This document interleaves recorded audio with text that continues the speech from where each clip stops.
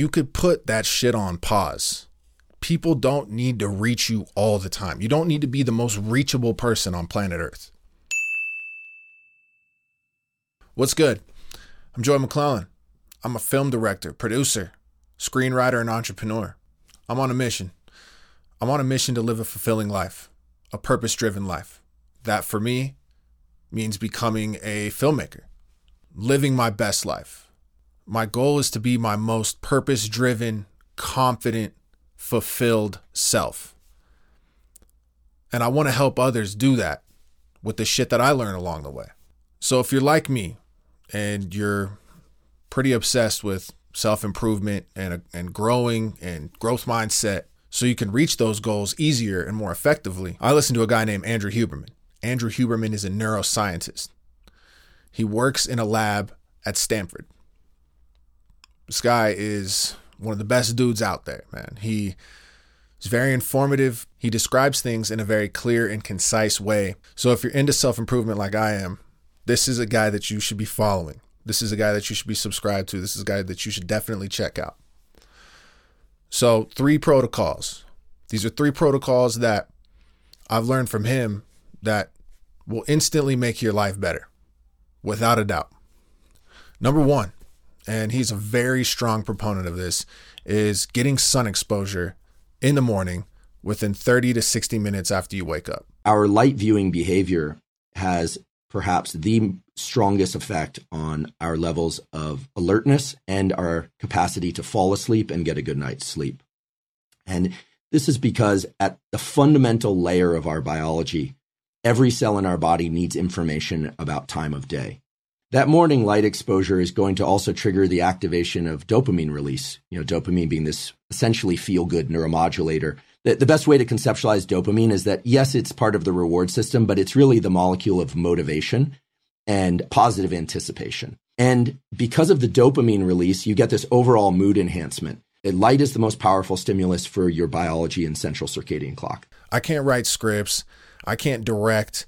I can't do anything creative unless I've optimized my sleep. It increases your immune system function, and UVB rays help synthesize vitamin D. Vitamin D is a hormone, and that hormone regulates your mood. So overall, getting sun, getting good quality morning sun within 30 to 60 minutes of waking up is important. Now, there's some protocols involved with that as well. You can't do it through a window. You can't do it through sunglasses. You can't do it through your car windshield. It has to be outside. On a clear day, you only need about 5 to 10 minutes. So it's quick. You could get up, get your water, turn on a little podcast, whatever you got to do, 5 to 10 minutes. You don't have to spend a lot of time out there on a clear day. If it's a cloudy day, little overcasty, partly cloudy, let's take it from 10 to 20 minutes. Now, it's more important on cloudy days because your body doesn't regulate that circadian rhythm as well when it's cloudy. So you need to get out there and you need to get that sun when it's cloudy outside. Now, when it's super overcast, it's really cloudy or even raining, it's important to still get sun 20 to 30 minutes. So, go outside, find some shelter if it's raining or whatever, and still get that sun in your eyes, because even when it's cloudy, the sun shining through the clouds creates more photons than any kind of artificial light that you'll have in your house. So sun, very important. It was one of the biggest things that have helped me get my sleep in check, help me regulate my sleep wake times, because I used to be a night owl, and adding this to my routine, my morning routine, helped me a lot. So the next one is for all you mouth breathers out there.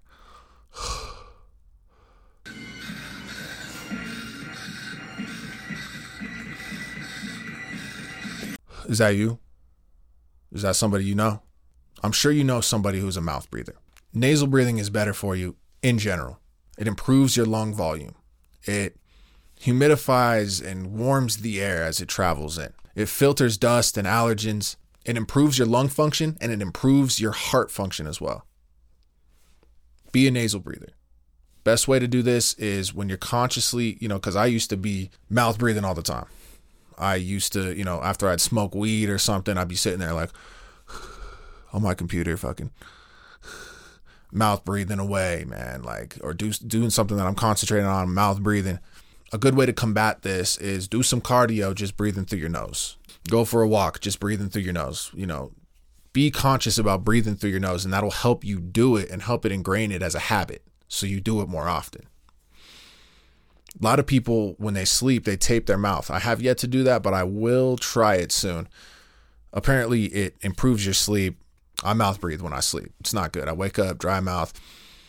It doesn't seem to affect my sleep too much. I have great sleep throughout the night, but it does have an effect. So start nasal breathing. Stop that mouth breathing shit. Stop that shit. Number 3, start stretching, man. Start stretching.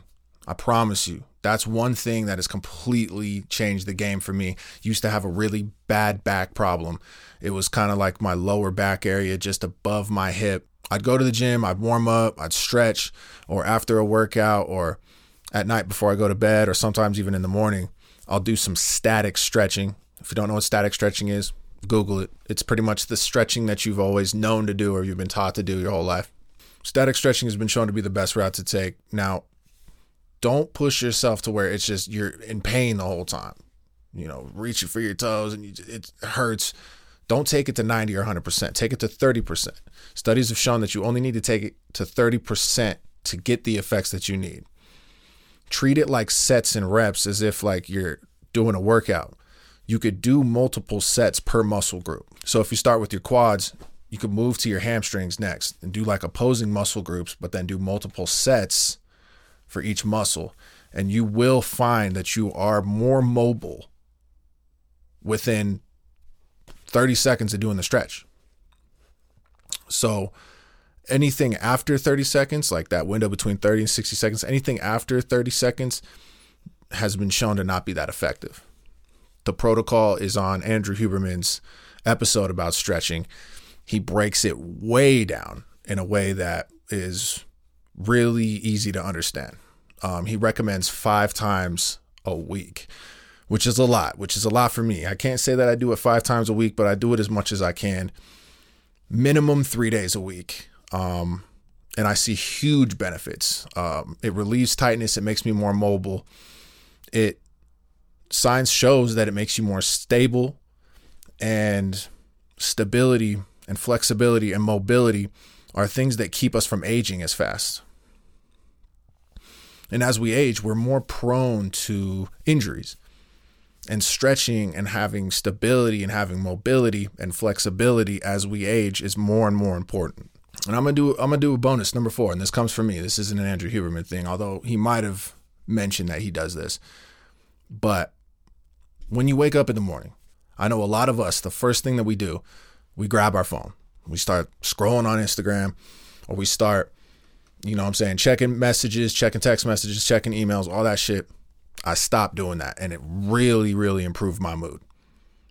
I found that if I do that in the morning, I don't feel as sharp. I feel lethargic. It starts fucking with me in these weird psychological ways. You could put that shit on pause. People don't need to reach you all the time. You don't need to be the most reachable person on planet Earth.